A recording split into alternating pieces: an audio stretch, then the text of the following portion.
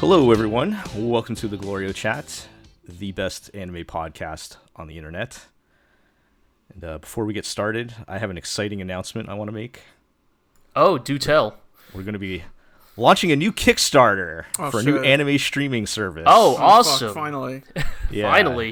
It's going to be called the GLORIO Tube. Naturally. Okay. And Alright, we're going to be funding and licensing new seasons for all of our GLORIO cult favorites. Oh yeah, Oh, what do you have lined So, up? you know, I'm we'll sure have, you've already I'm sure you've already made the deals, right? Like, Yes, of course. We've got the, I'll finally be able to get season 2 of Bimbo Gamiga. Oh, okay. Season 2 of Hinamatsuri.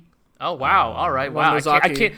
can't believe that we're announcing here that we are funding season 2 of What about Nozaki-kun?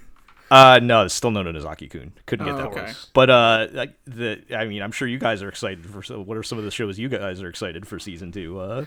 Well, I mean, obviously, the GLORIO 2 will be the place to watch 24/7 reruns of Nobunaga and Granbell. Yes. Season 3 although I'm of sure Blood Blockade even Battlefront. even we couldn't get another season of those made though. But The long-awaited We're film being- sequel to Garo Vanishing Line. This is a realistic bit, okay? yes, but yes, of course, we want to be transparent and make sure everyone knows this is not a scam. So I've done 2 weeks of Duolingo in Japanese so that I can do negotiations myself. Okay. Wow, And, it's like you're a real Japanese. Wow, that's even more prestigious than Rosetta Stone. That's more yes. It's on your phone. Oh shit. And I'll get some unpaid interns for translation or something for we can have them work for experience. Crunchyroll pays premium rates. Oh Yeah. yeah, totally. Yeah. We can have them work for experience, not exposure though, because we don't credit translators. Anyway, let's. I'm sure that joke will age real well. It's already over. Is the even problem. by the It's already time- TLDR, 2040. don't give money to Anime Tube or whatever it's It's called. already been. It's already been. Oh, is that delisted, yeah. Kickstarter's already been shut Yes. down? Wow. Okay. But, Well, then yes, this will be immediately aged by the time this is yeah. this is published. I had just had to live that dream in my head for a minute. Sure. That season 2 is getting made. Anyway, what we're really here to talk about, of course, is the new anime season, summer 2021, Make it stop. 9th anniversary of the GLORIO blog. So this is season 36 And for us. what better way to celebrate it than this fucking Yum yum. hard-hitting season of bangers? Wow, Yeah. even better than last season, folks. Yeah, I can't believe it. Wow, somehow this season is just astonished barn, me. Yeah, real barn Well, burner. Spoiler alert, if you listen to our season preview, pretty much everything we said came true. So yeah, it's going to be an interesting one. But before we get into it, let's just introduce ourselves. I'm Jel. I am joined, as always, by Iro. I'm here. I'm not dead yet, despite this season's best attempts. Yes, still with us. We're joined by G. There's only 3 of us here today because the rest of the world has fallen under the insidious siren song of soccer, and Yes. only us Americans are immune to its effects. I think at least a portion of our UK crew is tied up with the big soccer game. Yes, I mean whether that means watching or boarding up their windows in anticipation for the Whatever. the 'Cause anarchy either result- that is about to Either occur. result may Yeah. result in but Well, by I'm the sure time that- you're listening to this, you already know how it went down. But I would say to anybody out there in the UK listening, do stay safe and please don't tip over any cars.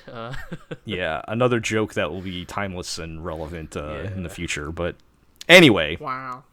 we're holding it down on this one. Uh-huh. And maybe they made the wiser choice. As I'm battered and beaten, but I'm holding the bridge like Benkei. yeah, it's just I will die standing from all these isekai arrows piercing my body. yeah. I don't know, guys. Like, there's a couple things I'll probably watch, but I'm not even like. Oh, G and I enthusiastic are about- literally saying, what are some old shows we want to get back Oh to? yeah, no. We are like, I'm not even joking. Like Gel, like I think Iro and I are literally going to introduce like we're not going to start entirely new podcasts for this because like we don't have that much energy, but we are probably going to sideload in some podcast adjacent segments into this podcast. Oh, we're gonna have time. We need because we desperately just need to fill for time. So we will get into that a little bit with some of these shows, but. Stay tuned for that. But yes, anyway, prepare for our hot new podcast, GLORIO X Sword, our Gun X Sword watch along podcast.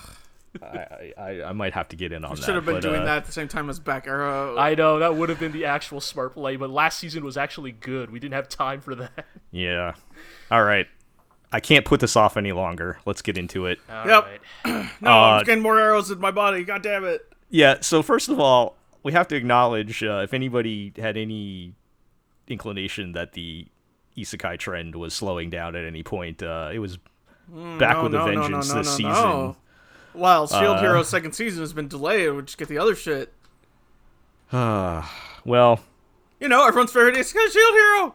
Needless to say, there were many of them this season. And, Iroh, you were forced to watch some of them. Yeah, boy, was I. Thanks, Zig. And I'm assuming none of them were good. No, they weren't. Okay. I wrote down here Isekai Trash Minute. I watched 3 out of the more than 3 Isekai shows. I had counted 7 at one point. Fuck me. All right, which are the 3? Wow, I'm not even halfway. Which are the lucky 3 that all right, you got to watch? I was forced to watch Tsukimichi Moonlit Fantasy, Drugstore in Another World, The Slow Life of a Cheat Pharmacist, and How a Realist Hero Rebuilt a Kingdom. Wait, what was Tsukimichi about? Because that actually doesn't tell you in the title for once. Yeah, you're right. A dude, let's just go. The hook for that one is the guy gets summoned into another world, but he already knows how isekais work. So he's just self-aware? Oh, is it like he's a self-aware. meta thing? The joke is that he's butt ugly, and everyone in the fantasy world's hot. So he gets... And so the goddess is like, you're gross. I'm going to banish you to the monster lands. And so he's like, wow, I'm going to hang out with all the monsters. And also, because my parents were actually from the fantasy world and got isekai'd to Earth. And now I've been isekai'd from Earth to this world. I'm super strong because I grew up on Earth with its powerful gravity. Oh my god. Okay. I shouldn't have asked. I'm gonna form a magical contract with this dragon, but because my manas is so large and huge, this dragon's gonna become my slave. This guy's not even ugly. She's gonna turn into a big-titted samurai. This guy, of course. I had to look this up. This dude's not even ugly. He just looks like a dude. A dude. Like no, like but you with see, kind of everyone eyes, in the fantasy world is unnaturally beautiful, and so to them he looks like a monster. All right, so that's awful. All right, so what's next? Pharmacy one. How's that one? Boring as shit. Okay, was that more of like a was that more of just like a boring slice of life and not a slavery one? You know, at least credit to that one is they say at the start, yeah, he's from another world, whatever, and move on from there. Like they don't care to set it up because why should they? You know what? I don't care either. I almost hate that just as much though, because the fact that they feel like they have to Trojan inject horse that. it in, right? Like with so it's like it doesn't even like actually. When does it ever? Right? For when it could have literally just been a guy running a pharmacy in a fantasy world, and it's just like he's got his wolf tail lolly and his ghost employee, and they mix potions and sell them to the little townsfolk, and the old man drinks the pep potion and gets so pepped up and can build the house. Isn't there like an entire like successful JRPG like to the Atelier series based on this premise, but like done according to its fan base well? Where it's not isekai, it's just and it's not isekai. The Atelier series, is what you're talking about. That's a reasonably popular JRPG series that has endured for a surprisingly long time. Right, and like doesn't need to rely on isekai as a trapping to justify its premise. Wow. Yeah, Reciteer is the thing. Oh, remember that game? Yeah. Yeah. Well, Wait, also, isn't it racketeer? Because it's like a play on the word I racketeer. mean, that's what they did for the localization. That was Right, The joke. okay, They made okay. it. They made it into a joke when a joke did not previously exist. Well, Which, solid localization. Yeah, like sometimes a good localization can help a lot. Like a certain show we'll be talking about later Yes, in this podcast. and what was the Alright. last one again, Last Ira? one, I'm looking at my notes here. How a realist hero rebuilt the kingdom. I feel like that- just based on title alone, this is the one that will probably make me the angriest, but Okay, let me set you up. This kid's in the library. He's reading Machiavelli's The Prince. okay, I Oh, hate this oh, already. God. Wow, I Then hate he gets this. trucked into another world. My this is like anathema to my soul. like this is like sunlight to a vampire. The things we're describing are actively Trying harm not to, me. I was I trying not to suffer- vomit over Gets here. sucked into another world. I suffer a negative 20% upon arri- debuff on all of my stats just listening to this. Upon arriving in another world. And Isn't he like a realizing he city can't go planner or back something, home. basically? He's like, well, if I have to be here and help your kingdom, you better show me all your ledgers and shit. And then there's a montage of him talking with the king about how, here's, according to my brilliant 18-year-old modern-day brain who was reading Machiavelli's The Prince, these are the things you need to do to fix your kingdom's problems. I am rolling a wisdom save with disadvantage here. This is And then the king's like, well, this child knows way more about statecraft than me, the king. oh my, I'm making him the new king. this is And made him betrothed to my daughter. literally like the worst thing I've ever heard. So and, he like, becomes the new king. Like- and this is probably not actually as like morally offensive as say a redo of Healer or Shield Hero, but like the fundamental like well, baseline of what you're describing is so like this is like and then the pretty princess is like, Father, why did you abdicate the throne to an other worlder? And so she walks in on him, and he's doing all the paperwork, and he's like, well, I put together the budget reports for the kingdom. oh my god. These are the treasures we can sell. And she's like, oh, Subarashi, this guy, maybe he's not so bad after all. Her clothes Blush. immediately This start is- falling off. Maybe he can bring our kingdom back This to is the prosperity. worst. Like this is the actual worst. Like this is like and we are only allowed to say this because we have all watched the legendary 1988 science fiction OVA Legend of the Galactic Heroes. But this is like when people have watched Legend of the Galactic Heroes and then they say, well, I know a thing or two about statecraft. I think I could run a country pretty well. I'm just gonna say, The Prince is a very short book, is all I'm gonna say. There are rumors that that Machiavelli wrote The Prince as satire. Like, he wrote it to make fun of people who think like that. Yeah. Anyway, so he's the realist hero, and he's gonna rebuild the kingdom. Everybody. All right, this has been longer than a minute. Let's move on. So, speaking of... Oh yeah. Well, so what's next on the isekai train? Yeah. So, I was counting in the 7 isekai that was counting the return of My Next Life as a Villainess, All right. All Roads Lead to Doom. Season X. 1 of this was fairly inoffensive. Yes. So we talked a bit about that on the preview.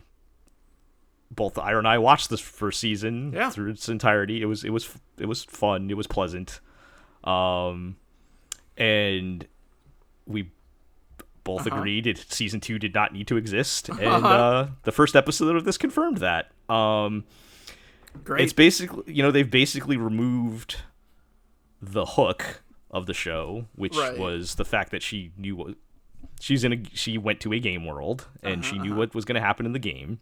So knowing the future, she was able to, figure out what she had to do to not die, because her character was going to die one way or the other. And she figured out how to do that and make everybody happy in the end. Cool. And Wow, sounds like a great self-contained story. once you pull that hook out, you realize, well... Oh, wait, this actually was a small one. We need to throw it back. Once the hook's gone, it's basically, you realize it's a very bare bones harem show. Like, that's it. That's all they've got. Yep.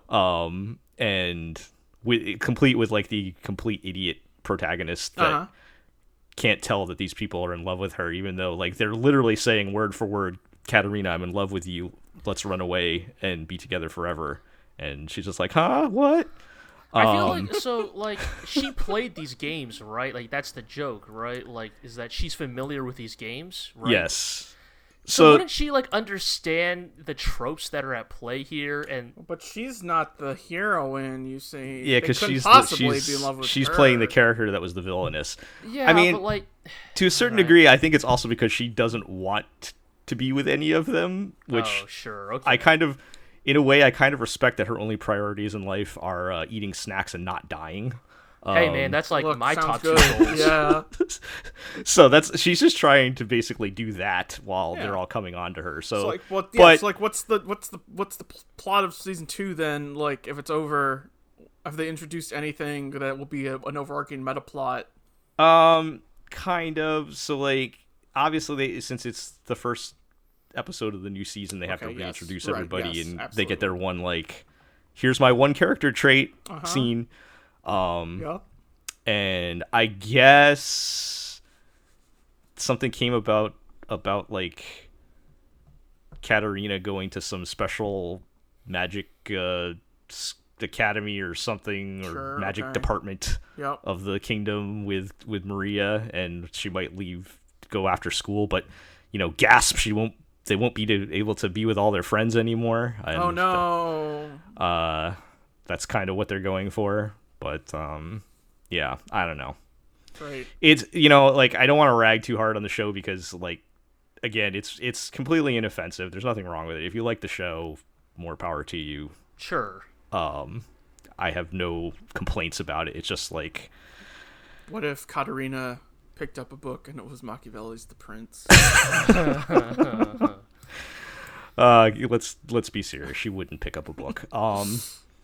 Yeah. So I mean, will I watch more? Probably not. But this is also a very bad season. Fair. Yep.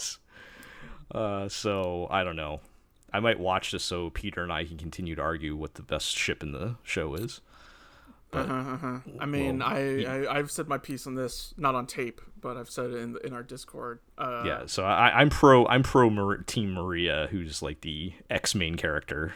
Right. See, that makes sense as like a full circle dramatic irony thing. Yes. Where this And, is something that was just a self-contained story that did not require to continue forever to make money. Right. I believe, well, you can go check out our post on that for more on that. But yes, it's perfectly fine show. If you're still enjoying it, I'm happy for you. I wish The we could best be we as could happy as possibly you. say. Yeah, that's actually pretty high on the list of shows. Honestly, in a season like this, In a that is season probably- like this. that is probably going to be on the upper end of our like our ratings for this Yep. season. Yeah. All right, let's move along. Let's talk about. Let's get a little more hot-blooded. Case files of Vanitas. No, Wait, no, we've what? got No, Get a Robo Arc. Oh, I missed Get a Robo. That's right. We time to get a switched little notes. hot-blooded. Oh, Show some Gatsu. All right. Gatsu, which they did not translate as guts. No, but we will get into that in a moment. So yeah, Get a Robo Arc. Yeah, how'd that go? It looks not great It looks on like a budget crap. level. Yeah, it looks like shit. Yeah, actually. like there's Who- no who way is ma- around it. It just Who was looks making bad. this? Was this anybody notable making this? I don't think so. Let me Let me- examine that information. We Go can look at ahead our and first speak. look post where it says it was being done by a studio called B Media. Okay. That I have never heard of. Oh, B as in Bumblebee. Okay. Yes. Bzzz. Yeah, so, like, kind of unfortunately, the first impression you get from Arc is not great because it just doesn't look very good. Like, Yeah. and this is not us, like, judging the art style. Look, we here at the GLORIO chat, we love ourselves some Go Nagai, alright? Yep. We love men with real, like, a bunch of hash marks on their faces and looking hella edgy and gotten weirdo spiral eyes. We love that shit, okay? Huge sideburns. Yeah. Exactly. That is not the problem to Get a Robo Arc. The problem with Get a Robo Arc is it's just really cheaply animated. Like, you can just tell that this show has, like, no budget. Like, the CG looks bad, the character animation is, like, non-existent. It's, like, almost entirely panning, shaking stills. It's just really rough. And for being only 2 episodes into this show, and it looking that way is just really not promising for this show from a production standpoint. But I do think the nicest thing I could say about Get a Robo Arc is that, unlike, say, a Back Arrow, which we felt personally, like, failed because of, like, the intentional choices made by its creators, Get a Robo Arc feels like a show with its heart in the right place. Yeah. Like, this is a show where the people working on this legitimately want to make a great Get a Robo anime, and they are trying their hardest.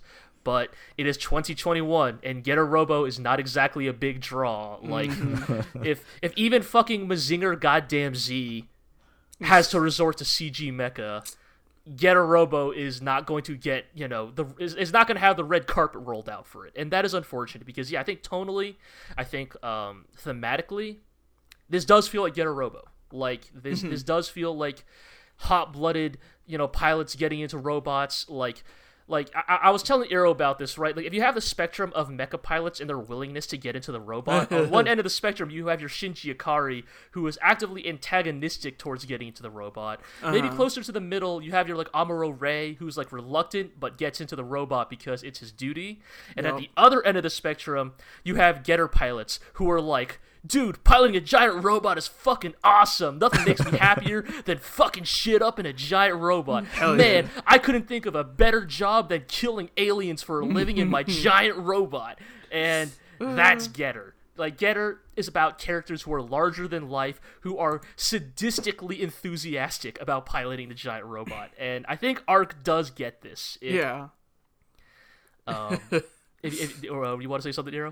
The subtitles for this show, I've also been getting into the mood. I would say some real mid-90s let's punch this up with swears going on. Yes, which is very funny to me. Yeah, oh, is it like the old days of fan subbing? Kind of, sticking way more swear words except it works for what this show is, right? Right, for because the mood. Get a Robo is a relic of the 90s, right? It is a relic of a bygone era of super robot anime. And Get a Robo was always, like, a little bit edgier than Mazinger. So, when a character is like, shut the fuck up, pussy, or like, I'm gonna beat your ass, bitch, it's like, okay, alright, this is Getter, this is fine. There's a part where, like, Eero caught this, where, like, they're talking about how, like, oh, well, to be a true Getter pilot, you need to have, like, strong willpower, because you see, guts, Getter chooses its pilot, right? And, like, you gotta have a lot of so the character, I think, he says in he's Japanese, like, of course Getter would choose people with guts like me, or Gatsu, something like that. Right, so you can literally hear Gatsu somewhere in that line. And they translate as, oh, so that's why you're looking for big, bald pilots like me. Fucking big-dicked pilots. It's just like, okay, you know what? Like, these embellishments work for Getter. Man, that's real disappointing because it sounds like they get it. They do. It sounds like they kind of do. Like, anytime, like, the things that are coming out of the characters' mouths are perfect. Like, every time they talk, like, I was really disappointed by episode 1 just because, like, I really wanted to like it, but, like, it's a really rough introduction. Like, it's just they throw a bunch of characters at you, and, like, I am, like, somewhat schooled in Getter. I assume for someone like Eero who has, like, zero Getter knowledge, it's a very basically nothing here. Confusing first episode, and they don't really do a lot to help you with that. Oh, so they're just diving right in. Oh yeah, because, like, this is like the 4th in a manga series, right? Like, this is like the 4th like Getter is a little bit like JoJo in that it has, like, generational sequels, right? Right. And they just don't do anything to, like, onboard you, and combine that with the bad animation, and, like, it's a really rough first impression. We came away from the second episode a little bit more positive, just because, like, now that they had established the cast and, like, the setting, episode 2 kind of allowed the characters to stretch themselves out a little bit more and get into the character dynamics, and, like, I'm not gonna say it's like fucking, this is like some, primo super robot, stuff, but, like, it was kind of comforting, right? It was a little bit like a warm blanket watching these fucking like meathead idiots, like right, like hot-blooded meathead dumbasses like swearing at each other and then getting into fist fights for the dumbest reasons.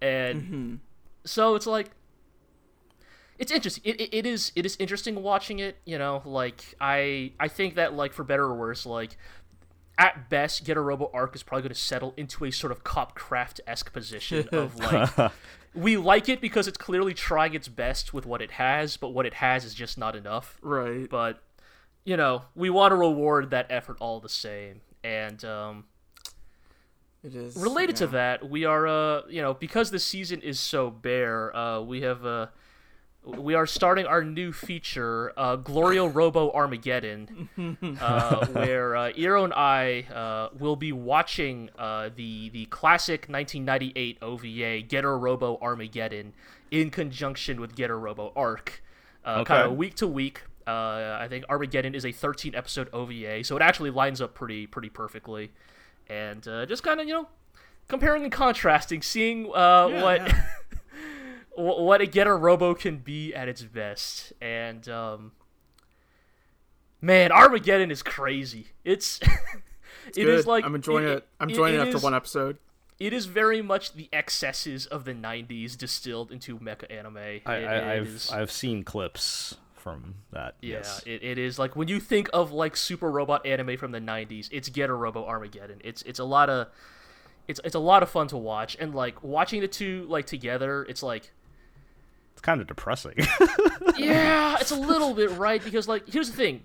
Oh, how far we've fallen. Yeah, like Armageddon's not even like by the standards of like 90s mecha anime OVA, Armageddon's not even like that much of a looker. Like, you know, it's no Macross Plus, you know?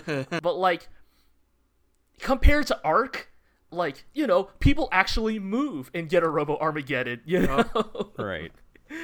But maybe the interesting thing, and like I'll definitely be curious to get Iro's take on it as we continue on this path, is like, obviously, so we all know, you know, we all here love Trigger's one Hiroyuki Imaishi, and you know, kind of his somewhat unique directing style. And like, you know, the thing I didn't even mention last podcast is like, Gurren Lagann is basically the Getter Robo that Imaishi never got to work on, right? Like Gurren Lagann is deeply informed by the sensibilities of Getter Robo, and Imaishi's directing style in general is very much informed by Getter Robo. Right. I mean, we were watching Arc, and this wacky little scientist man shows up on screen. It's like, oh, okay, I see. Right, and it's like you look at that character, and it's like, obviously Imaishi came after Getter Robo, right? But because of like our relationship with anime, right? Yeah. You look at a character like that and you're like,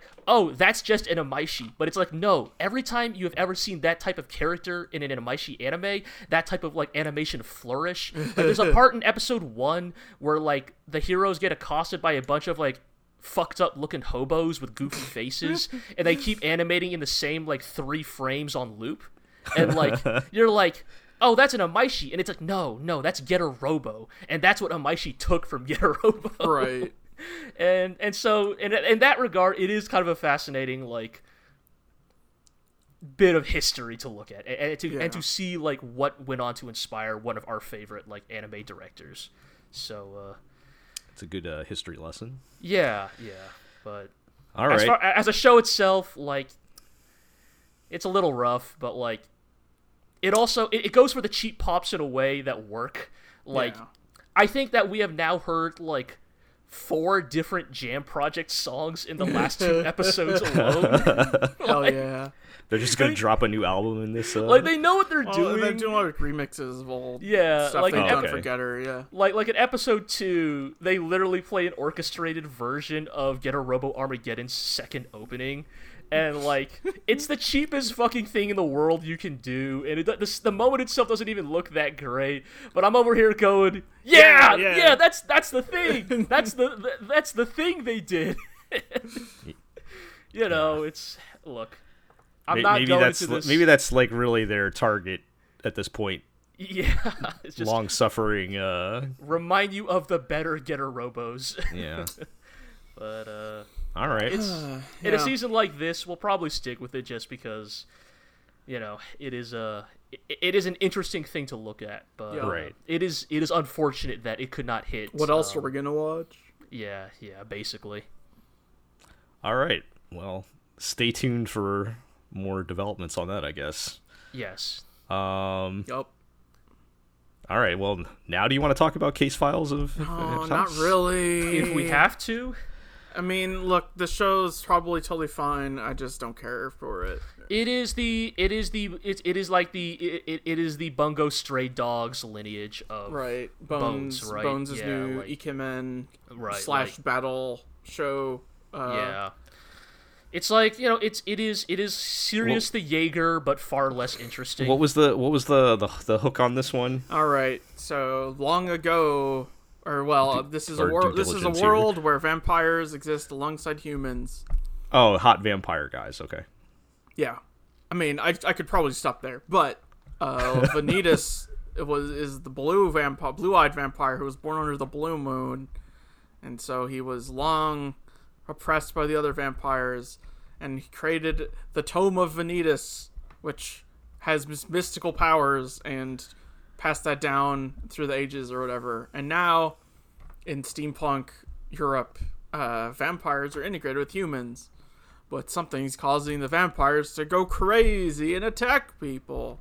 So, the new Vanitas must use the power of the Book of Vanitas to cure the vampires of whatever's causing them to go crazy, with the help of his hot vampire boyfriend, quote unquote boyfriend. Hot vampire guys. It's that show. It's like, this is a show that, this show's not like morally offensive. It's not like bad. In fact, it's quite well made. It's just, the nicest thing we could probably say is not for us, right? Like, this is just not a show that interests us, but I don't know. I feel like I almost have to be harsher because, so here, I started doing this bit while we were watching that episode, and I don't even know why I'm going to do this bit here, but this is legitimately all I can really say for this show. But, like, in the tabletop RPG called Shadowrun, there's a concept called essence, right? So essence, for those who are unfamiliar, right. Shadowrun is like a cyberpunk world, but with like fantasy elements, right? So it's like, oh, what if Blade Runner, but there were like elves and orcs running around, right? So there's like magic and stuff. And in that world, essence is kind of your like tangibility in the universe, right? It is the universe recognizing your fundamental existence in the world, and you need essence to like be a strong magic caster. But you lose essence when you implant cybernetics into yourself. The idea being that cybernetics are anathema to magic. And so the more cybernetics you put in yourself, the less essence you have, and that means the less of a grip on like the fundamental fabric of reality you have. And at zero essence, you basically lose your entire connection to the fabric of reality. You become a non-entity. You become incapable of connecting to the universe, and the universe becomes incapable of connecting to you. That's what Vanitas felt like.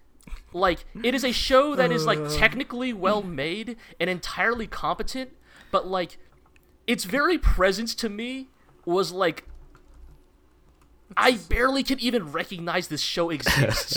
Like, it's not bad, it's not good, I just don't, like, it's like, I look in the direction of Vanitas and I see blank. I feel like that's a lot of shows this season, because, like, we don't even have, like, a lot of like truly awful shows. No, like, it's just like shows that just are just completely might as well not apathetic exist to me. Right? Yeah, it's like might as well just not exist. in your, like they're not good enough to watch, and they're not bad enough to get mad about.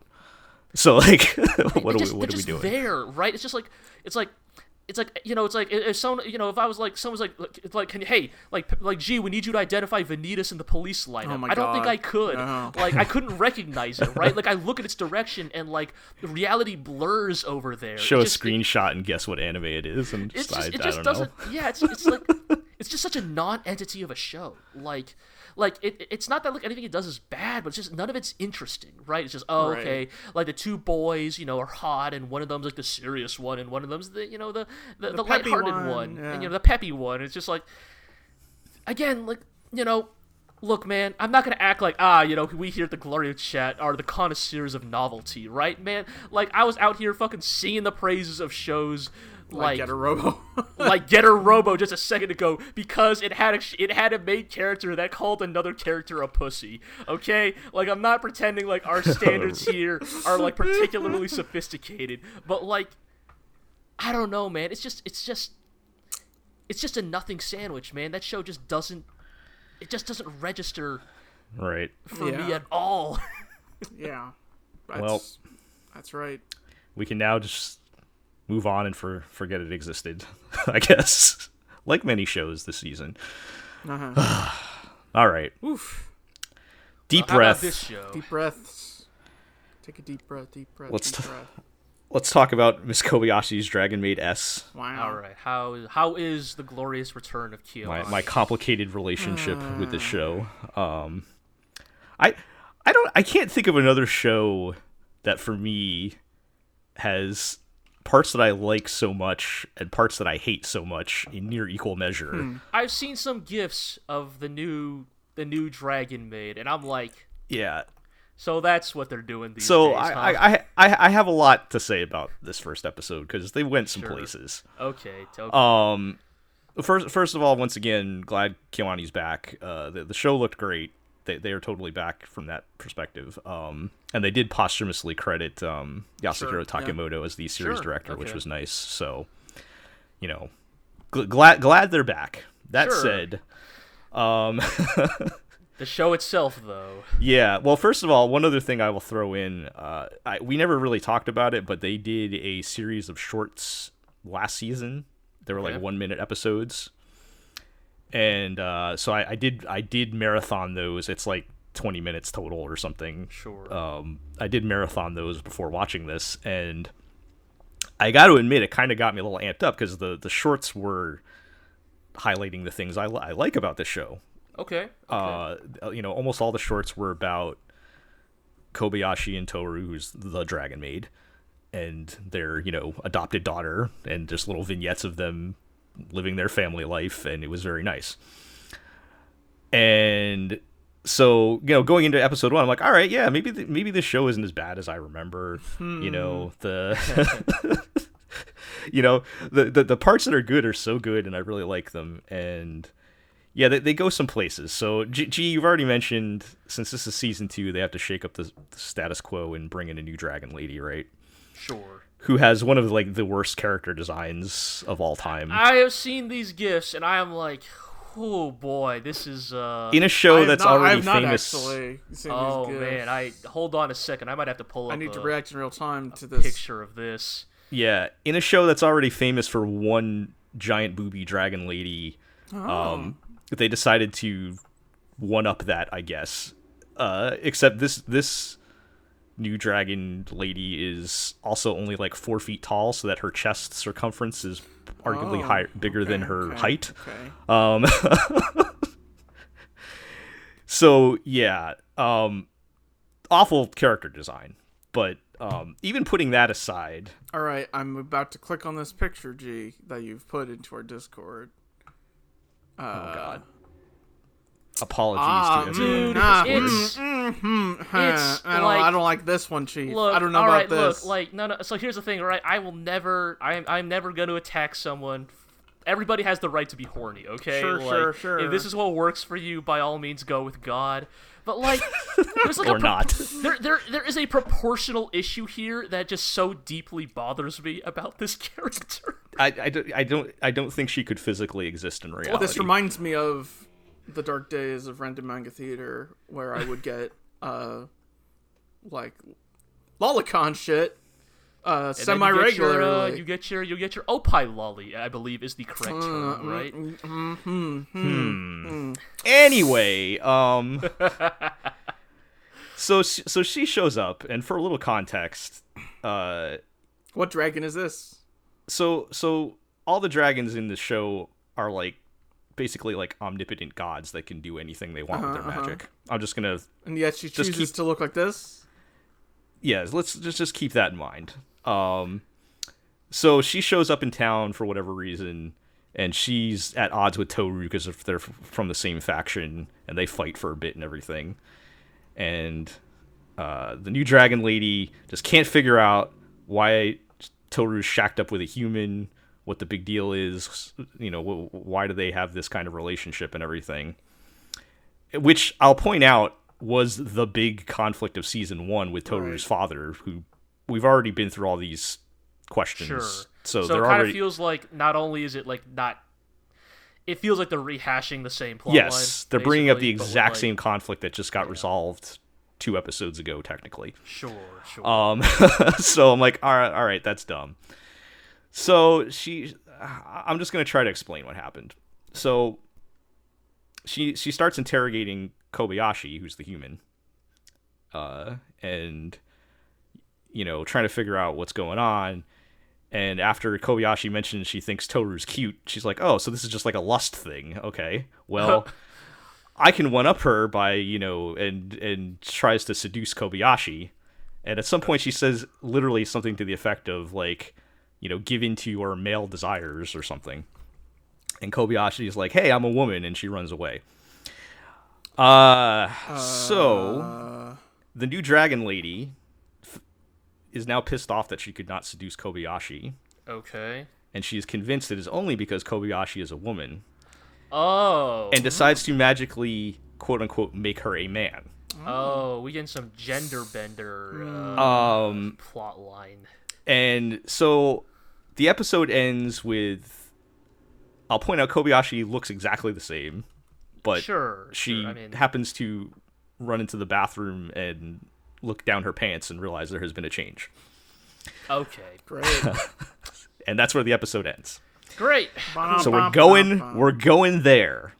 I mean, so I guess the vibe I gotta ask is, like, is this like a long-term thing, or is this just like a bit? Like, this will be resolved by the end of episode 2. That seems like a bit to me. Like, here's the thing I want to address, because I've heard a lot of people talk about this going into a transphobic direction with this particular plot line, and you can probably see a million ways that could happen given the circumstances.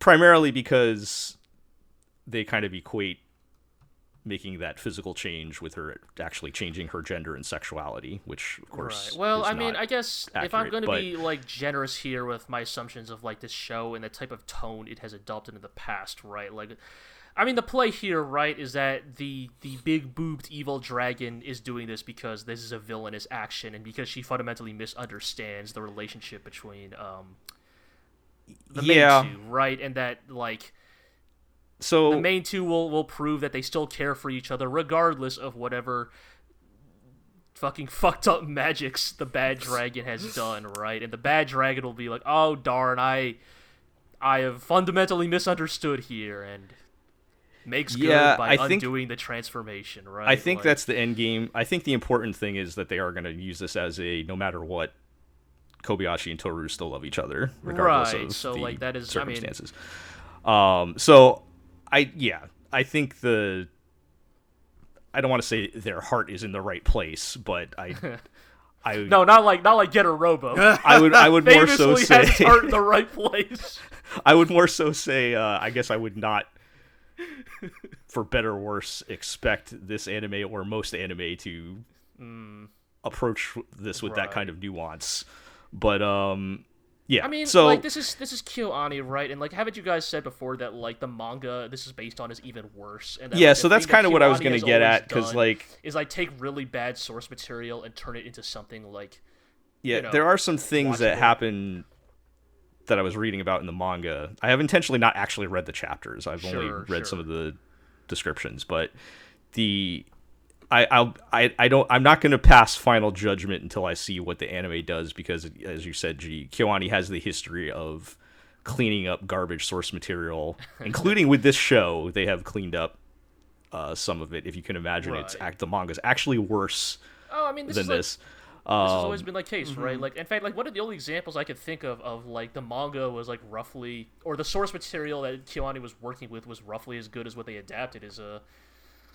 I remember reading some chapters of the Nichijou manga, and, like, yeah, it's a pretty straight it's that one is like pretty much like Yeah. 1-to-1, other than the fact that the manga does not have KyoAni's considerable animation resources. Yeah, but like go read the Sound Euphonium novels. They're trash. Right. Like apparently everything else they've adapted is. Yeah, so I'm just putting it out there for now that there are concerns going on into the the next couple of episodes here. But is it also that in a season like this, like?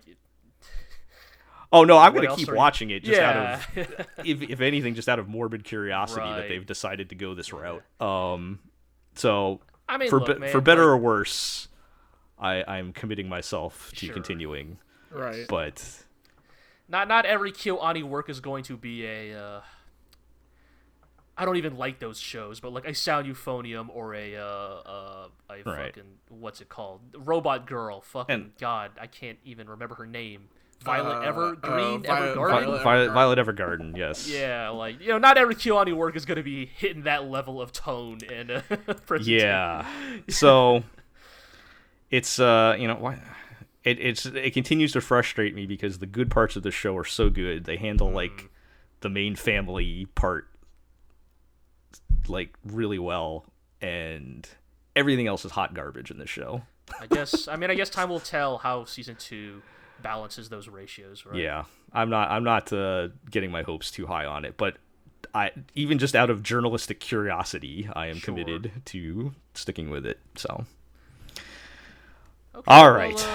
Okay. Let's Speaking of, the next show on this list, let's talk about. I don't even know how to. This is the most anime ass name. D-side It's like- Trumare? D_side Traumerei. Side being CIDE. Right, like I think Traumerei. the implication being like genocide or something. Deicide. Right. Yeah, but This is notable for being a Bushiroad. Sanzigen multimodal. production. Sanzigen production. So yes, the Bubuki Baranki people, the but also one of the two other than Orange. one of Yeah. the two good CG anime good CG studios. anime studios. Yes. And also, it is supposedly an adaptation or a gaiden of an upcoming Mobile game. Yeah. gacha game. Yeah. Bushiroad, multimedia project. You know how this shit Right. goes. Yes.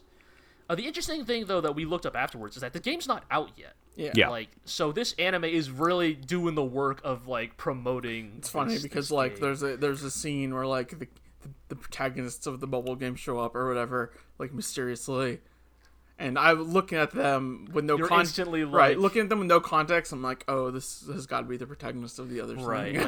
like these are one of the you pick the boy or girl, right? Protagonist, Right. basically. They're like just generic enough. yeah. Yeah, Right. and it's funny then because the anime decides to focus on, as far as I can tell, a side character, Yeah. right? Like or somebody, a different member of the available gacha cast, I guess. And Yep. here's the thing. Here's the thing I'll say about D-Side Traumerei.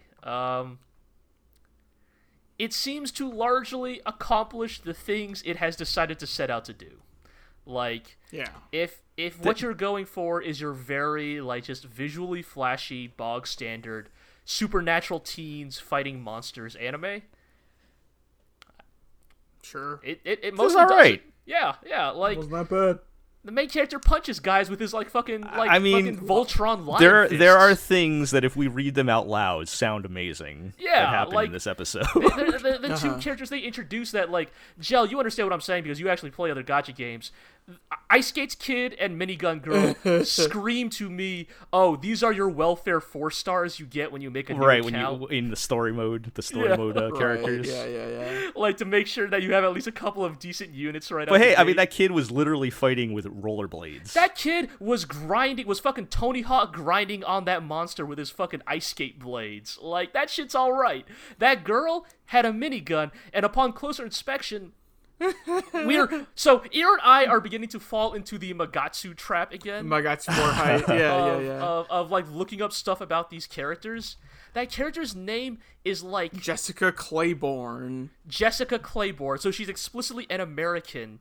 And if you look closer to her minigun, we are pretty sure the back of her minigun just has the Statue of Liberty's head on it. I gotta look posted that it up into later. the Discord. Like, that's just the Statue of Liberty on the end of the gun, right? Yep. That's what I'm saying. There are things that happen in the show that if you say them out loud, sound amazing. Right, it's like, okay, the American character is the one with the gun, and also Statue of Liberty. It's like, Oh, that's all pretty right. great. I see it now. All right, why not? Why not? And that's kind of, again, I think that, like, if you want to look at this anime purely, like, on the merits of what it is doing, in the context of what it is doing, like, it works, right? Sanzigen was the right choice for an anime like this, right? These flashy, thank you, Zig, in the Discord chat, these Guilty Gear adjacent character designs, like, the main character of the anime is just, like, fucking, he kind of looks like Gama, actually. Right. Like if Gama, pink-haired, if Yeah, Gama, even him, like, I appreciate he's not, mopey protagonist number 853. right. Like if he's someone like a kickboxer or something, yeah, right? Like, yeah, and the dude looks like if someone had fed Galma a little bit more, and, like, maybe he wasn't explicitly dying. He wasn't a 5,000-year-old dying Right, mummy, and, like, his weapon are, like, fucking Voltron-style lion fists. It's like, that's pretty great. it's like, all right, man. Like, he fucking does, like, an elbow drop on the monster. Oh, yeah, I I forgot about that. Yeah, he elbow drops the monster, yep. And it's like, again, it's like, look, if you're looking at this, if you're looking to this for, like, compelling plot and characters, and, like, you're looking to, like, get something deeper out of this, I think you're gonna be disappointed. But, like, if you're looking at this as just like, well, someone gave Sanzigen a lot of money to animate these flashy characters doing cool stuff, Right. it largely succeeds. Like, Yeah. But, I think that's the problem from what you're saying, G. Like, there's literally nothing else. This is all there's right, Flash. Yeah, like, it's And, all like, Flash, no substance. If you're going to make me watch, a full season of this, I need something to, like, be interesting or, like, something with the character. I mean, the characters seem okay, but, like, there's they're no... fine, but it's not like... And like, I don't know, somebody do a supercut of the fight scenes at the end of the season, and I'll watch that. Or I don't know. Right, but... like, this very much feels like in a lot of ways, D-Side Trauma Ray almost felt like the equivalent of, like, watching the, like...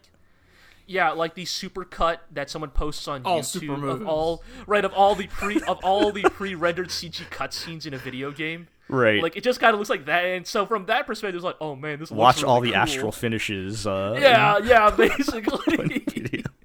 Right, watch all the Guilty Gear instant kills. Yes. And right, so the question, of course, is, does that have any staying power? I'm not sure. But, like, I think the saddest fucking thing you can say about summer 2021 is that D-Side Trauma Ray is the show I came away from feeling the least bad about. Right. Like, I'm not going to say I felt the best about it. I'm not going to say I felt think you're right, like, because it is what it is, right? Like, there's no, like, the bar may be low, but they hopped the bar. Yeah, they totally did. Yeah. I don't know, man. Also, right? it's hilarious. The dude transforms by the people with powers in the show are called, oh my god, we didn't even say called knocker ups. Oh yeah. Right. And so to power up, he reaches for his gun and says, "Knock her up." It's like, so. yes. We always say this, right? Like, as much as we love hearing fucking, like, Mads Mikkelsen unironically say the words homo demons out loud in a video game, and as much as we as anime fans love that, I feel like this is once again a situation where Bushiroad, all you needed was one native English speaker on your staff. Like just one to, like, pipe up I should and point say, out, to spell it, it's like knock, Koncker, knocker. Knocker up. Space, like, literally, up, like, exclamation point. yes. Not knock, space, her, space, up. Yeah. Yes, but Yes. obviously, for those of you But who phonetically in English, yes, it sounds yes, like yes. knock For her context, in case anyone here has English as a second language, knock her up or knock her up is, some might say, a euphemism for impregnating a woman. So every time most these characters are shouting, unintentionally, like, knock her up, it's like, all right. all right. All right. Wow, You you're say saying so. this girl looks like an elementary school student in the show? Well, And you're gonna shout, knock wow, her up. she's a knock her up, huh? Yep, it's like, see. it's like, look, anime has been doing this for ages, right? You got, what is it, Jujutsu sorcerers, or fucking whatever. That's just the first one that came to mind. But there's a long tradition of Long history, yes. Shinigami, right? Yeah. Long tradition of, like, your special teens have a, like, proper noun name for them, and sometimes a little silly, right? Again, homo demons, but, like, Knocker Up's a little. It's almost a little too much for me. Like I don't know. I can't. I almost it's can't not handle it. It's not a noun, but they're No, using it it's as like- a noun. No, it's like, so why do you keep saying?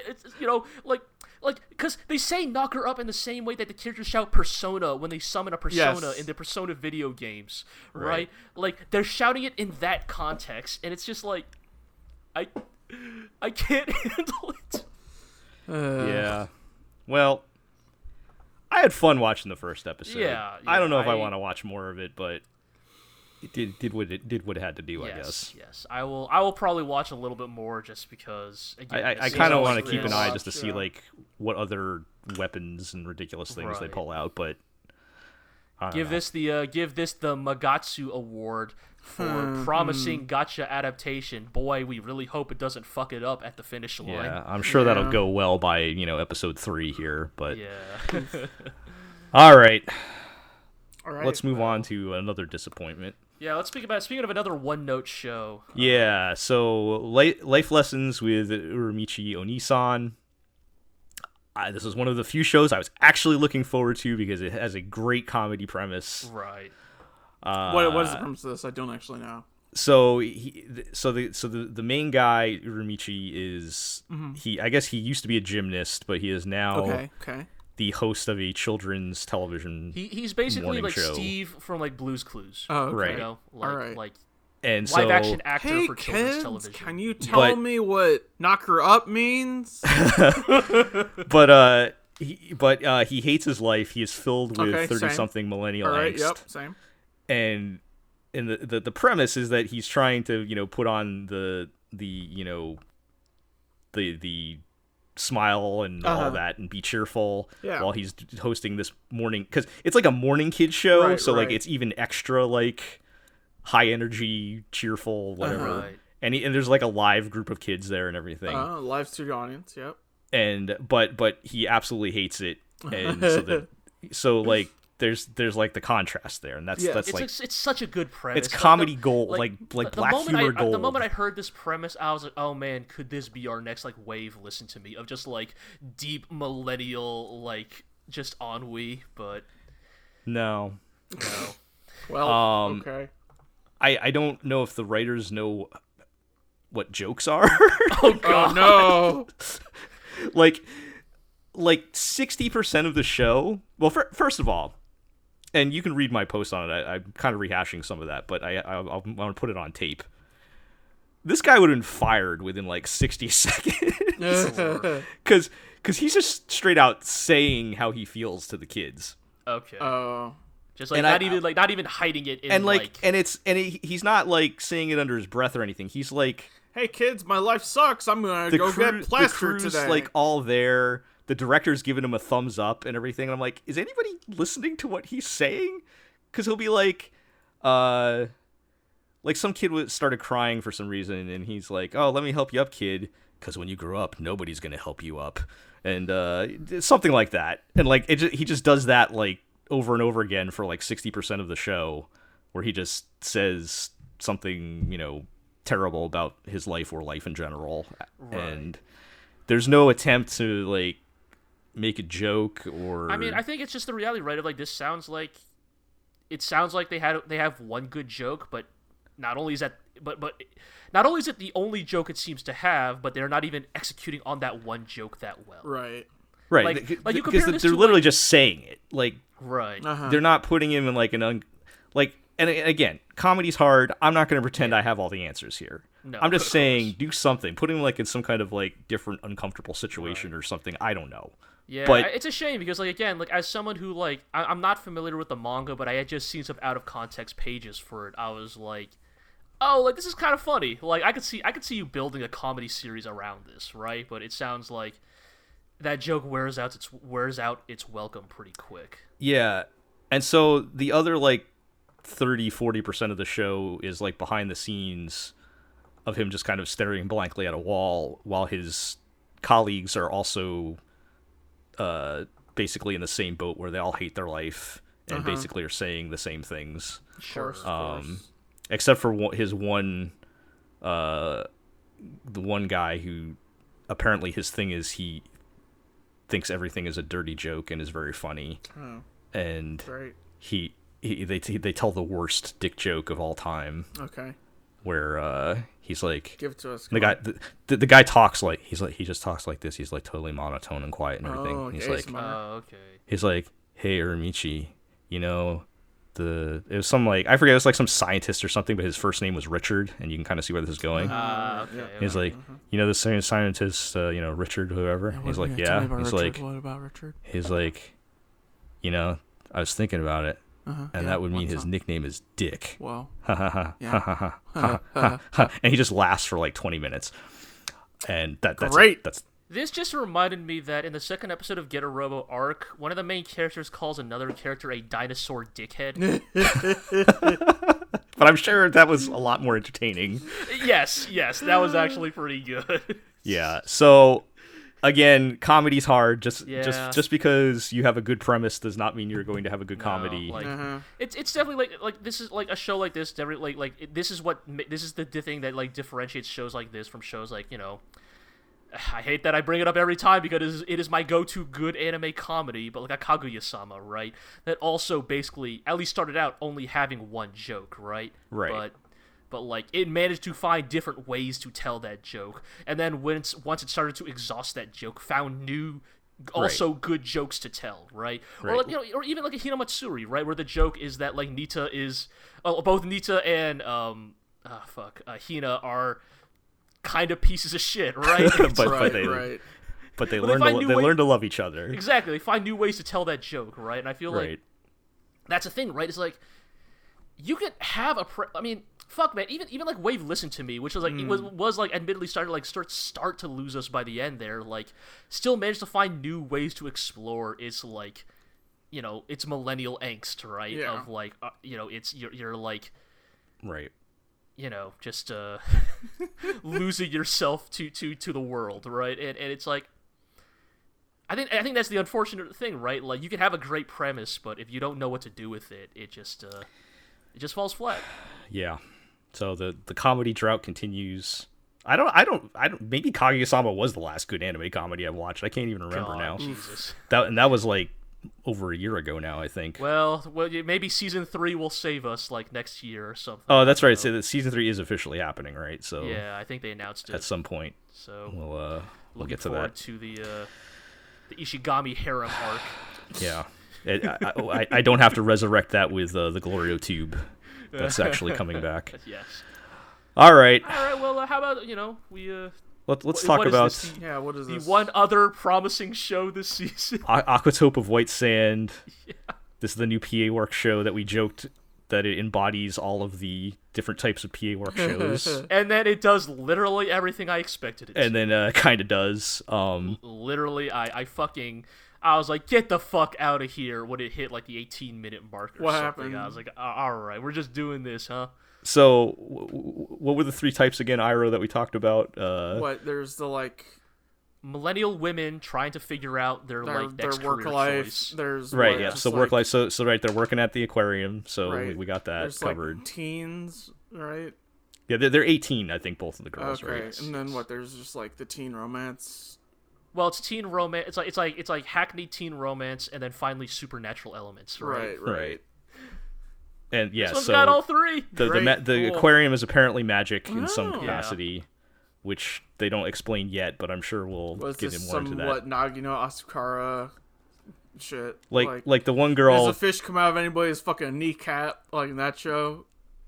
Remember that shit? Not quite, but. But yeah, like, I guess that's the thing, right? It's like Aquatope is like, it is the latest in a specific lineage of PA Works anime, and in that regard, I think it's fine. It is competent at the type of story it is telling, right? Like the main character, like you have your 2 main characters, right? Like you have the like blue-haired, tomboyish, like native of Okinawa who helps run the aquarium and is like trying to like get people interested in it because like the aquarium's like kind of falling apart, and maybe this anime is funded by the Okinawan Tourist Board. And then you have the other main character who is like a former idol from Tokyo who I guess the implication is like she gave up her spot to an up-and-comer. Yeah, so I think like I actually kind of liked her bits because there were some, I think real moments in there, like when she's totally. So like for a little context, so I think I got the impression that her idol group was like an AKB48 thing where there's like a million of them. Oh, okay. Right. And she was like in the bottom tier. Yeah, right, yeah. Like nobody, you know how they have their weird ranking systems, and like nobody cared about her. So also the vibe I got from, or I guess I couldn't. They didn't translate the text of like that form they were doing, but like it sounds like she had there was another idol there, like a more junior idol there that like she basically gave up her already meager spot to give another idol a chance to. She chose to quit, even though clearly it seems like she didn't really want to, but maybe she didn't feel like she was adequate enough or something. Who knows? Right. I'm sure they're going to explore that in future episodes. Sure. But it was her decision to quit, apparently. Yeah. And then, like, there's a good bit there where, like, she can overhear the, like, you know, the producer staff, the office, you know, the support staff of any idol group kind of talking, like... Having a realistic but not kind conversation about her. Yeah, realistic but also fairly harsh, right? Of, like... Oh, like, is she just a dumb kid? Does she think that like doing something that selfless is gonna like reward her in the end? Like right. When you give up your spot in the corporate ladder, like good luck, like getting it back ever again, basically, right? Like her career is basically done, like you know, and she walks in, right, and like it's very obvious she has overheard it, right? And I actually kind of like liked like how like low key the interaction is, because she's like, all right, yeah, I'm done packing, so I'm gonna get going soon. Right, she doesn't say anything about it, but clearly heard it. And of course they don't apologize, right? They just put on the nice like, okay, hey, thanks so much for like all the good work you did. We wish you the best, you know. Yeah. And it's like, yeah, that. Yep. That's I liked culture, all right. I liked when, because she basically is gonna head home after that, and she calls her mom. I liked her phone call with her mom, was very like. That hit home for me, I think. Like so her mom's like, yeah, all the family's here. They're putting together a big party to cheer you up, and like you can just tell like she fucking hates. It was very much like a like look. I don't need you to celebrate my I failure. I love my family, but. And I would of course never want to take their support for granted, but sometimes as an individual, read the room, and right, like there's an aspect of shame to it, right? Yeah, like, right. Like even the most supporting family in the world, like, look, to get a little real here, as someone who literally this year, after a few years of like independence, had to move back at home with his family because of financial reasons, like. There, look, like you don't want, the healthy thing to say is like, look, this is not defeat, right? You're not admitting defeat. Right, you're not losing. You are taking, you're taking a pit stop on the road to get your shit back together, so that once you get back out there, you'll have done all the preparation you need, right? And like. People, especially people, look, a lot of us on this podcast are millennials. A lot of us should be grateful that we still have, family networks who can support us when we fall, right? Like, I want to make that clear, right? To anybody out there who, like, has had to move back home, like, because of COVID, just because of the reality of the last few years, like, there's nothing wrong with that. Like, look, it happens, yep. We do what we got to do to survive. But also, to those of you who feel a sense of shame for that, I'm not going to blame you for that either. Because, like, there is an element of, like, damn, I couldn't make it happen, huh? Like I couldn't pull it together. Because I know I feel like my family would have done the exact same thing if I were in that scenario, and I'm like, right, and it's like they mean well, but they don't realize that like that's not what you need inviting right now. Inviting the whole family to welcome you back, like that's the part where for me I really felt it, right? Because like when I came, for example, again getting a little real here, but when I came back home this year. I wanted it to be the most low-key fucking thing in the world. I'm going to my room. Let's just not talk about it. I didn't tell fucking anybody. Like, only my closest friends knew that I moved back home. Like, as far as, like, 90% of the people I know, they still think I'm in LA. Like, and it's just like, you just, it's not that you want to, like, deceive people, but it's just like, hey, if you don't need to bring it up, then why bring it up at all, right? Yep. Like, if people don't need to know, like, why bring it up? And so, like, there's those aspects of this show where it's like, man, PA Works really, I think maybe more than a lot of studios out there, like, actually has a really keen understanding of, like, I think the very unique social dynamics of the millennial generation, right? The very unique dynamics of like what our think generation is going through. They've like, culturally. I think they've proven over time that that's like their strongest thing. Like they get that. They have people that have clearly been through this, right? Like, right. And then like the part where it maybe gets a little like sappy is the part where like, oh, millennial angst can be solved by working at the the featured local tourist attraction of this show, right? Yeah. Like Sakura Quest was kind of the same thing, right? Of, oh, if you're having trouble with life, join the local tourism board. Yeah, pour your heart into this local project or whatever. But yeah, and of course this is after the idol girl after imagining the pity party that's going to happen, decides to ghost her family and head off to Okinawa. Right. She just decides on a whim, and is that a poster of her? Like, I think that's what they were going for. Like it's like she apparently sometime in her idol career just did a gig of like advertising the Okinawan Tourist Board, and so it's like a picture of her in a bikini enjoying the Okinawan sun. She's like, don't. Huh. Yeah, they don't say that she's been there before, but maybe she has. I don't know. Right, it's kind of that vibe of like, oh, right, that is a gig I did. Maybe I'll just go there. Right. Yeah, so she goes to Okinawa to wander the beach and figure out what she's doing with her life, and then gets sucked into the aquarium. And of course, she gets rescued by a member of the Okinawan Tourism Board or something. the heroic tourism lady. Careful, all these hot men on skateboards are about to run you over. That show is kind of, look, if you have watched one of these before, a Sakura Quest or a Shirobako, you kind of know what this anime is, and that doesn't make it bad. Maybe it makes it a little bit predictable, but like in a season like this, like, look, I'm gonna be real, man. If this anime had aired last season, would not have watched it. Would not have watched this anime. Would have gotten blown the fuck up. Like what Okinawa? Sorry, I can't hear you over Vivi riding this Minecraft bike to the top of this tower to destroy Metal Float. But in a season like this is like arguably the best thing I've watched so far. Right? Like this is like the best possible season for a show like this. Yeah. And it's just like so devoid of anything else. It gives Aquatope of White Sand a chance to stand out. Yeah. But yeah, to get into the supernatural part real quick, there's this like implication that there's like this like Okinawan like demigod sprite who like local wanders or whatever, around. like... He's like a little boy wearing like a hat, or I guess he stole the idol's hat. Okay. And he's like walking around in like a straw, like, and nobody seems to see him.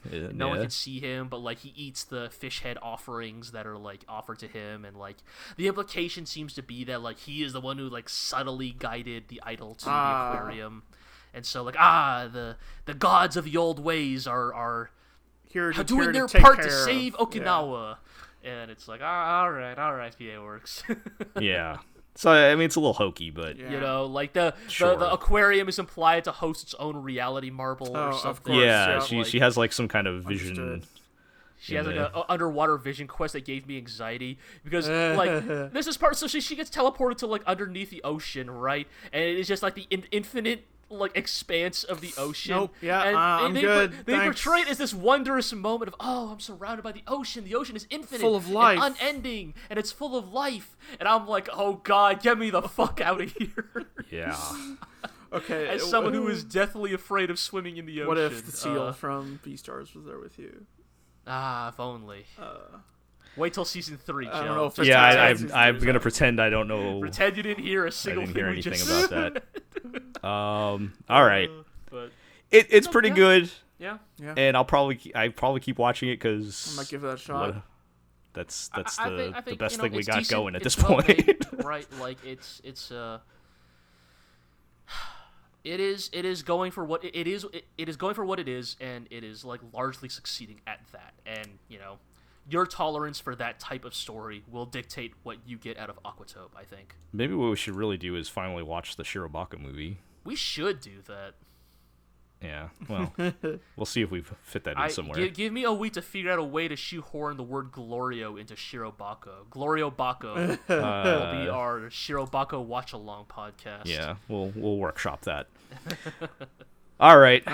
Well, speaking of the show we thought would be the most promising thing of the season. So, let's talk about Sunny Boy. Sunny Boy. Again, I thought this looked cool, which it did. The trailer looked cool. Yeah, I liked the art style. It's almost got like a Yuasa feel to it. Yeah.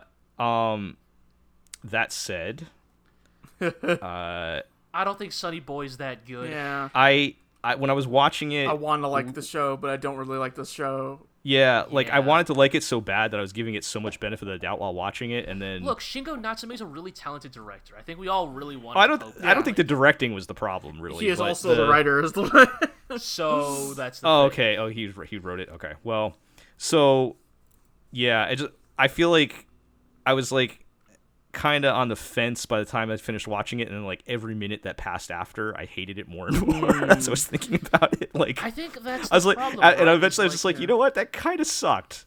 Yeah. Ironically, because we made that comparison, I think Yuasa would handle a story like this better. Like, just Yeah, straight up. you So know? I was trying to think about why. Could be so. First of all, the premise. We don't really get all the secrets revealed, but there's like a school that has been warped out transported of to another time dimension somewhere, or something. Like, and Yeah. the kids have superpowers that they haven't quite figured out yet, and it kind of breaks into this like Lord of the Flies kind of thing, right. And which like, is pretty. I mean, you could work with that premise. oh yeah, totally, right? Like the school like gets teleported to like a purely black void, so like nobody can leave the premises, and like there's like there are aspects of this that I think are interesting in the way that like this type of fiction is, right? Of like people are trying to slowly figure out the rules of the new dimension they're in, right? Right. Like there's like the sciencey kid who's like performing experiments on the void to like figure out like what are the rules of this world, and like people are beginning to figure out that like their powers also operate on like weirdly specific rule sets and all this stuff, and like yeah, there's that clash between the haves and the have-nots, right? Some people got powers, others didn't, but the reality is that maybe they all have powers, but some people just haven't discovered like the specifics of how to activate those powers yet, and like right, there are elements of this that are like, okay, Yeah. I could like this could be kind of interesting, right? But it's just like something about the presentation and like the execution of it is just like The writing sucks. yeah, I Throw think, it out there. I think it's just So like the characters aren't that interesting, right? Right. Like you can be a weird show. In fact, I like shows that are intentionally weird right out the gate, but you need to give us something tangible to hold on to, right? here's like, here's what how I was breaking it down. So you had, I think the guy who's supposed to be like the quote unquote main guy is like Yeah. the worst type of protagonist because he's like the quiet, I don't care guy, Uh-huh, right? He's like, huh, what, well, it doesn't concern me, so right, I'm like just... the protagonist who's explicitly trying to avoid being involved in the right. And he's plot, literally just like a lump on the floor, even though like I feel like even the most like, I don't know, shy, quiet person in these circumstances would at least be trying to figure out what's going on, right? And he just doesn't care Yeah. about anything. He's just a lump on the floor, literally. right? And then they throw the manic pixie dream girl at him for right, his the weirdo one who came back from overseas, Whoa. right? So like who for some reason likes him and is dragging him around. right, And it's she, just like, she's standing up against the system. whoa. right, and like she doesn't own a smartphone. Uh-huh. Yeah. And it's like. And she Again, won't it's- she won't play by your rules, and And it's like if at least the character dynamic between the two main characters was interesting, we would have something to hold on to here to like invest us in this story. Right. But like they have no relationship other than Classmates, like- I guess. We're Yeah, both in yeah. this crazy situation. and for some reason she's taken an interest in him. yeah, for literally no reason because he has exhibited no personality or anything. Yeah, Right. yeah. And then you have like this element of like the student council is like a little bit ratchet, right? Like there's the kid with like the star birthmark or whatever, like fucking straight up. This kid is like, what is he, a fucking long lost Yo-Yo or something? But like, Yeah, know. so with the student council then, like I feel like they were very uneven with like what they were going for with especially the Right. like the baseball player guy cuz right, like when they start out, and so like I said, it gets a little Lord of the Flies where like we have to have some kind of leadership and rules in place and everything, and I don't know, did they actually vote him to be the leader, or did something I think happen that there? is the implication is that he was voted the leader. So he was a guess. democratically elected representative for the Right. and like I didn't feel like what they were asking was unreasonable in the beginning, right? Like right. I mean, you could maybe take you could. at that point, as the audience, it seemed like everything that was a reasonable request to have people not smash up the school, which is the only place we can live with your superpowers. Impose like some degree of order on this place. And it made it so like when the girl gives her big, oh no, I'm not going to follow your rules because I don't want to moment. It's like this is a pretty reasonable request. Like right, like it's only later in the episode where like the baseball guy like predictably starts to abuse his power. Right. Like then retroactively her snubbing of them makes sense. And then they try to fit it in as like, oh well, you've always wanted, and then like the asshole guy with the superpowers, they try to flip him over as like the good guy all of a sudden. Right, like tries to launch a coup. And it's like, no, you were still a dick. You were right. like you were still trying to like establish authority through like might is right. So like, no, I'm not going to like you either. But like, yeah, it's just a. And it's like they couldn't pick a lane there, and from the audience, and for me that just seems like bad writing. I don't think that was a plan. And then, like, I think the end of the episode like gets even more confusing because it's implied that they teleport again. Right. But now the school is like flooded, like they're in the middle of the ocean. But like what I have read about this show is that they will be going through multiple different like zones, each of their own rules. Okay, sure. That they have to figure out or something. Is what I'm guessing the kid with the star is behind it all. That's my guess, but I guess that's the thing, right? It's like I don't like the mystery. I don't even care enough about the mystery. But yeah, that's the thing that's like actually worries me, right? Right. It's like there are shows out there that I have been willing to watch because I'm like, okay, you're doing something here, and I want to see where it goes, right? Like I'm not sold yet, but I want to see like what you're trying to do here. But like Sonny Boy doesn't even give us like that much to hold on to. Like I don't know, man. It's almost like I think this show either needed to lean more into the Lord of the Flies like societal angle, or lean more into the like surreal otherworldly dimension angle, right? Like something like almost like supernatural horror needed to happen this episode, right? Of like just straight up a student goes missing. What if the like no explanation, like no rules explain it, just like suddenly one of the kids just disappears, right? And then suddenly the stakes are a little bit higher now. Suddenly it's like, oh, we need to figure this out because like otherwise like something bad is happening. Like it just needed some kind of like some kind of impetus right, to motivate the characters. Yeah. What if the protagonist when they introduced him, he was reading Machiavelli's The Prince? Oh God. I don't know, man. It's just like, that might have made it more interesting. Who knows? But like, you know, I think about like, so I'm thinking about like, for example, like I'm trying to think back to like what's like an episode that kind of did this for me, and I'm thinking back like the first episode of It Invaded did this for me. Oh right, yeah. Where It Invaded's first episode is also intentionally really weird, right? They don't tell you what the Mizuhanome is. They don't tell you about like the dream this world. Dude's just floating in this weird void, and is like, well, I'm gonna put the pieces back together. Yeah, and he's like, Rayman, I can split my limbs up like this. Let's have this insert song, baby. Right, and it's just like it's weird and it's off kilter. But, like, there's enough there that, like, you're like, oh, alright, like, this is, like, fucked up and surreal, but it's also, like, a serial, like, police procedural. Okay, you got me. Like, because that's the thing. I will gladly say, I was not sold on It Invaded on episode 1. It took, like, a couple episodes to draw me in. Yeah. But the thing that first episode did is, like, catch my attention. And it feels like Sonny Boy just hasn't done that yet. And, like, I don't know, like, I guess this is, maybe a show like this is why the 3-episode rule exists, but, like... I don't know, man. Yeah, it's kind of disappointing, like, because Shigo Natsume is just, like, he's such a talented dude, but, like... Maybe this is our proof that he should be a director and not a writer. Maybe. Give him good source material or something, I don't know. Yeah, just, Well... Season 2 of It Invaded coming soon exclusively to the GLORIO Tube. Oh, man, now that is a thing. Yes. If we were doing this GLORIO Brilliant Tube Detective thing for Sakaido is back. Yeah, that is the thing. That is the thing I would have funded fucking without a second thought, yes. Well, we'll work on that. All right. Okay, well, what else on the list here? Oh, all right. That's pretty much all the anime that we were going to talk about. I see, Ira, you added... we have a little bit of time here, so I can talk about we got a couple minutes. Sentai Zenkaiger. Is this new? It's new Sentai? It's been running for several months now, I would say. I've lost track. We haven't done a Tokusatsu minute. Because Kamen Rider Saber, we ditched that ages ago, and that's still going. So, all right, we're about a fourth through Zenkaiger at this point. It's been 16, 17 episodes, and it's pretty good.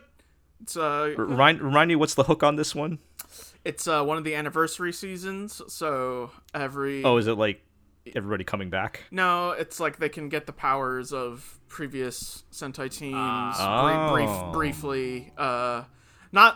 So 10 years ago was Gokaiger, which was the pirate-themed one, where they literally transformed into other Sentai teams. Here it's more like, use that one thing from a previous Sentai team to beat the enemy, and it's a lot more... So I can summon a dinosaur or a It's a lot more comedy dinosaur theme. or cop, the two Sentai. Right. So like the main guy is Zen Kaiser, who is like generic, but the four teammates are dinosaur themed, animal themed, magic themed, and like machine themed respectively, because I guess those are the most four common repeated Sentai themes. Yeah. I wanted to bring it up because last episode they did a really great reference to Jetman, which was the Super Sentai prior to Ranger, which became known as Mighty Morphin Power Rangers. Jetman was bird themed.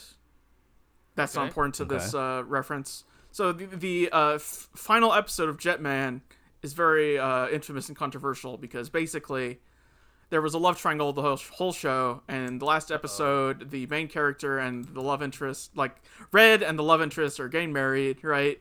And the third wheel of love triangle, Condor Black, or Jet Condor, is he's out getting flowers for the wedding, and sees somebody get mugged, and he's like, oh, well, I'm here, I need to stop them. So he goes and he beats up this mugger and gets fatally stabbed. Oh, wow. And so goes and like, collapses on the bench as everyone comes out of the wedding hall happy, and they're like, hey, come on, Jack Connor, like, oh, what are you tired for, buddy? And he's like, don't worry, it's just a hangover. And dies as everyone else is cheering. I think I have seen this scene parodied in manga and anime. Right, like it's a famous scene, or he dies on this bench, and so the villain of this episode of Zenkaiger was like, I'm gonna stop all resistance on Earth by making everybody too love-struck with each other to fight back. And so and so everyone's defeated by love all episode, and then they're like, alright, the only way to defeat this is with the Jetman gear. Activate the Jetman powers. And so the aspect ratio becomes 4:3, and they do a full remake of this scene with all the characters from Zenkaiger, shot for shot, and in 4:3. Yeah, that's pretty good. Except the monster of the week is the one who gets stabbed. He collapses on the bench. He collapses. So it's almost like they did. So it's almost like their super move that they pulled on. Yeah, he got stabbed, really collapses on the bench, and explodes. That's really good. Like they're like fighting game Mugen ridiculous animation. It's just like multiple minutes long. I'm glad I told you not to mention this until the podcast because that is excellent. Yes, wow. collapses on the bench and fucking explodes, and then everyone's like, "All right, we beat it, yeah!" And this smoldering bench is in the foreground, and that's great. Perfect. That's pretty excellent. Good. I ain't gonna lie. Like when you say a show is an anniversary show and its gimmick is basically just spot the reference, right? But the whole show, but also this is a reference that like the grandparents of a current target audience would understand. Right. Yeah. So like, no, that's what I was getting with that is like, I feel like there's a way to do this poorly, which is just like, hey, look, remember that reference? And then there's the version of this that you're describing to me, which is like, yes, not only remember that reference, but look at our fun twist on a very like iconic moment in our history. And I feel like that is a legacy franchise at its best when it leverages its legacy in like fun, novel ways. Mm-hmm. So that does sound pretty good. This is barely tangentially related, but I was just thinking about Honkai Impact 3rd doing the Evangelion event where they recreated the like first 3 episodes of Evangelion with the characters in universe. I did see those clips. That was pretty great. Like shot for shot. Oh, in a lot of it. Yeah. And so Zenkaiger has been extremely goofy, which I appreciate. I guess it continues the law that only one. It's true. of the Only one can be only good one at a time. Toku is allowed to be good at any given time, and it is Sentai's It's turn. been Sentai's turn for a while. Yeah. Maybe they need to get Urobuchi off those puppets damn. and back into suits. Or maybe we should just watch Thunderbolt Fantasy. Is it time? Maybe Is it we time to should. announce our new podcast? Oh, God. GLORIO, I don't know. GLORIO Bolt I feel like there's Fantasy? still a lot of things on the backlog before we get to Thunderbolt Fantasy, but Look, I'm maybe just someday. saying, by next podcast, we might be ready to unveil our new feature, GLORIO Slayer. Oh, don't. Where Iro and I rewatch and finally finish Akira Amamiya's. Okay, I thought for some reason I thought we were going Demon Slayer there. I'm like, what? No. What? No, GLORIO. Ninja Slayer. Think about the yeah. original Slayer, Yes. Ninja Yes. Slayer. But everyone will think Demon Slayer, so that we'll get get the those page hits. views. You know, we're just coming off this. We're just coming off this Akira Amamiya kick, right? Yeah, Dyna yeah. Xenon You're was so right, good. yeah. And why don't we go back to the To old, the his original, sophomore work. right? The original Amamiya classic, Ninja Slayer. Yeah. So, yeah, this season might be a lot of us just catching up on backlogs because, What else are we gonna do? look, like I ain't gonna lie, man. Like to all you guys listening, half these shows will be gone by the next podcast. It's true, yeah. Like, Yep. maybe even more. Like, I don't. I'm sticking with like maybe 3 shows on this list. Yep. That might be generous. We'll see. I'll give something like Sunny Boy another episode or 2, but I'm gonna have a real quick hook on that one. Yeah. All right. What's Worth pointing out, Not there are everything's- quite a few shows that haven't aired yet. That is true. None of them look good. Yeah. The only one I think I still have left assigned the Mappa one, the Ida 10 Deities Only No Peace or something, and once I finally watched the trailer to that, the trailer kind of looks like the art style's really cool, but it does look like Wait. Which one is this? the Ida 10 Deities Only No Peace. It's by Mappa. Oh, isn't this Oh, that no, show? no. Oh, This is- gee, no, you talked to me about this. no, Oh, do you know the no. manga for this one or? I don't know it specifically, but I heard of it by reputation. Oh, okay. Maybe maybe I misheard things. All right, maybe Okay. I misheard something about this show. Crush my hopes, and, G. And Crush I them. didn't. And maybe it's not as bad as I think, but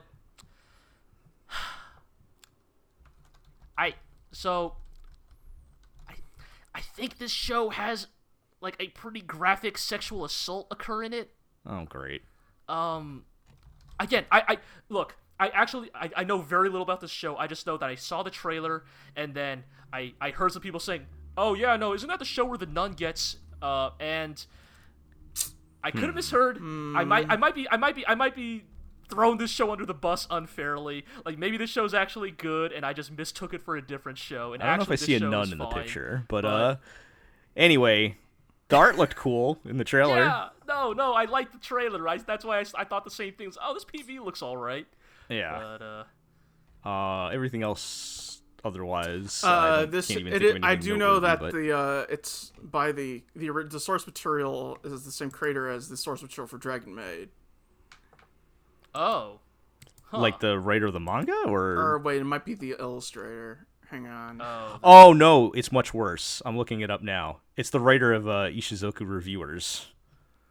Oh. That's How much could worse. this have gotten worse? Oh. Well, forget that one. Well, I mean, I have to let's watch let- it because for So, journalism. okay, so- yeah, all Report right. back on this Well, for us, Gel, next podcast. Awesome. Oh, that's much worse. Oh no. God. I don't want to Oh, dig so any then deeper. maybe is the thing that I misheard actually correct, but it's played as a joke then? Oh, that would Is be that what I heard? that would Because be much worse. if we were talking about that creator, that would be the thing, right? I mean, All right. Well, we'll see get if that back ends to up us on being the that, worst Joe. thing I watched this season. All right. Great. On that high note, let's end it there. Do our housekeeping. Check us out at theglorioblog.com for all of our first looks for many shows that we did not talk about on this podcast because they either sucked or were boring.